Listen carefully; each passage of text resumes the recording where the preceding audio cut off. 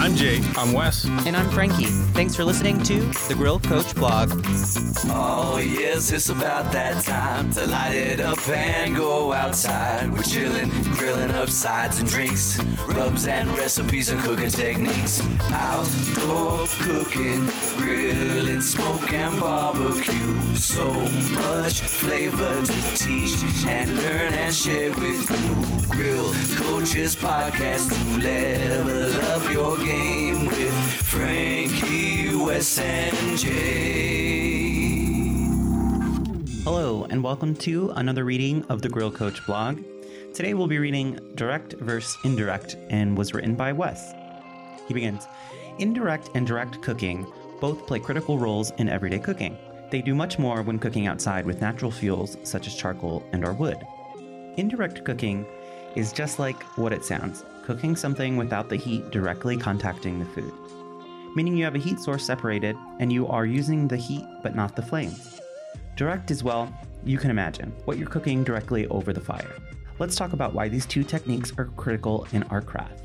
Let's give some examples first. Let's take a New York steak and a tri-tip roast. I use a combination of direct heat and indirect heat on both of these examples when I cook them on my charcoal grill, but the ratios are much different. You could grill the roast over direct heat for as long as it would take you to cook, but it would be a burnt mess by the time you're done with it. You want to cook evenly without burning it, right? Conversely, you could cook a steak entirely with indirect heat perfectly, but it would still be missing something. What you're missing is the char flavor. Every great steakhouse I've been to serves up my steaks with the char on them. So what's the dividing line between steak and roast? Nope, that's not the question we should be asking here. I ask myself how I want the meat to be done after I'm finished cooking. I think of the flavors I want, and the two on top of my list are wood smoke and char. Let's talk about the scenario with the tri-tip roast for a minute. The majority of my cook is done indirectly when I do a tri-tip. This may seem like a boring or uninteresting part of the cook, but it's one of the most important steps for flavor. I'll fire the kettle up to medium heat and put some smoke on it. During this time, the wood smoke is introduced to the meat. It doesn't matter too much to me how hot the kettle is, just that the meat is not directly over the fire. Another great benefit of indirect cooking is that we can cook many things at the same time. By bunching your fire to one side of your cooker, you open up a lot of cooking real estate to heat other foods. I've been known to do this with chicken wings, putting a small fire in one corner and then reverse searing them by cooking them about 90% indirect and then moving them over to the direct fire to finish them off. You'll often read in cooking articles that the sear comes first, then the indirect portion of cooking. Reverse sear takes advantage of the flavor component of indirect cooking by infusing your food with natural wood smoke flavor. Direct cooking, though, is my favorite part of grilling. You get to play with fire. Something about grilling meats over a live fire makes me feel more manly. In my best He-Man voice, I have the power.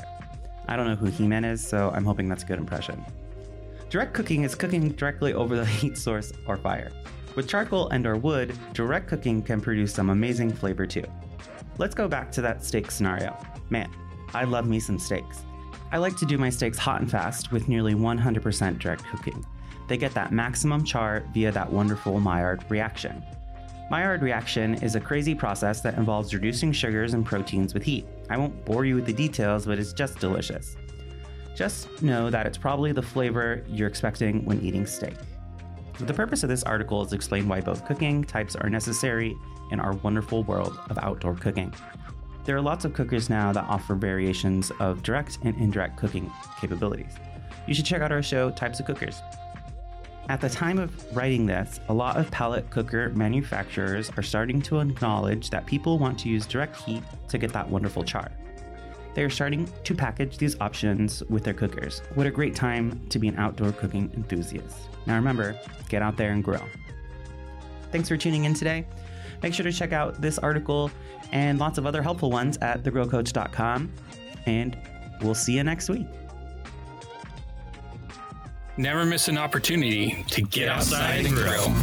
And don't forget to check us out on Facebook, Instagram, and Twitter at The Grill Coach. Also, check out our blog at thegrillcoach.com for more episodes of our podcast, as well as other great grilling-related content.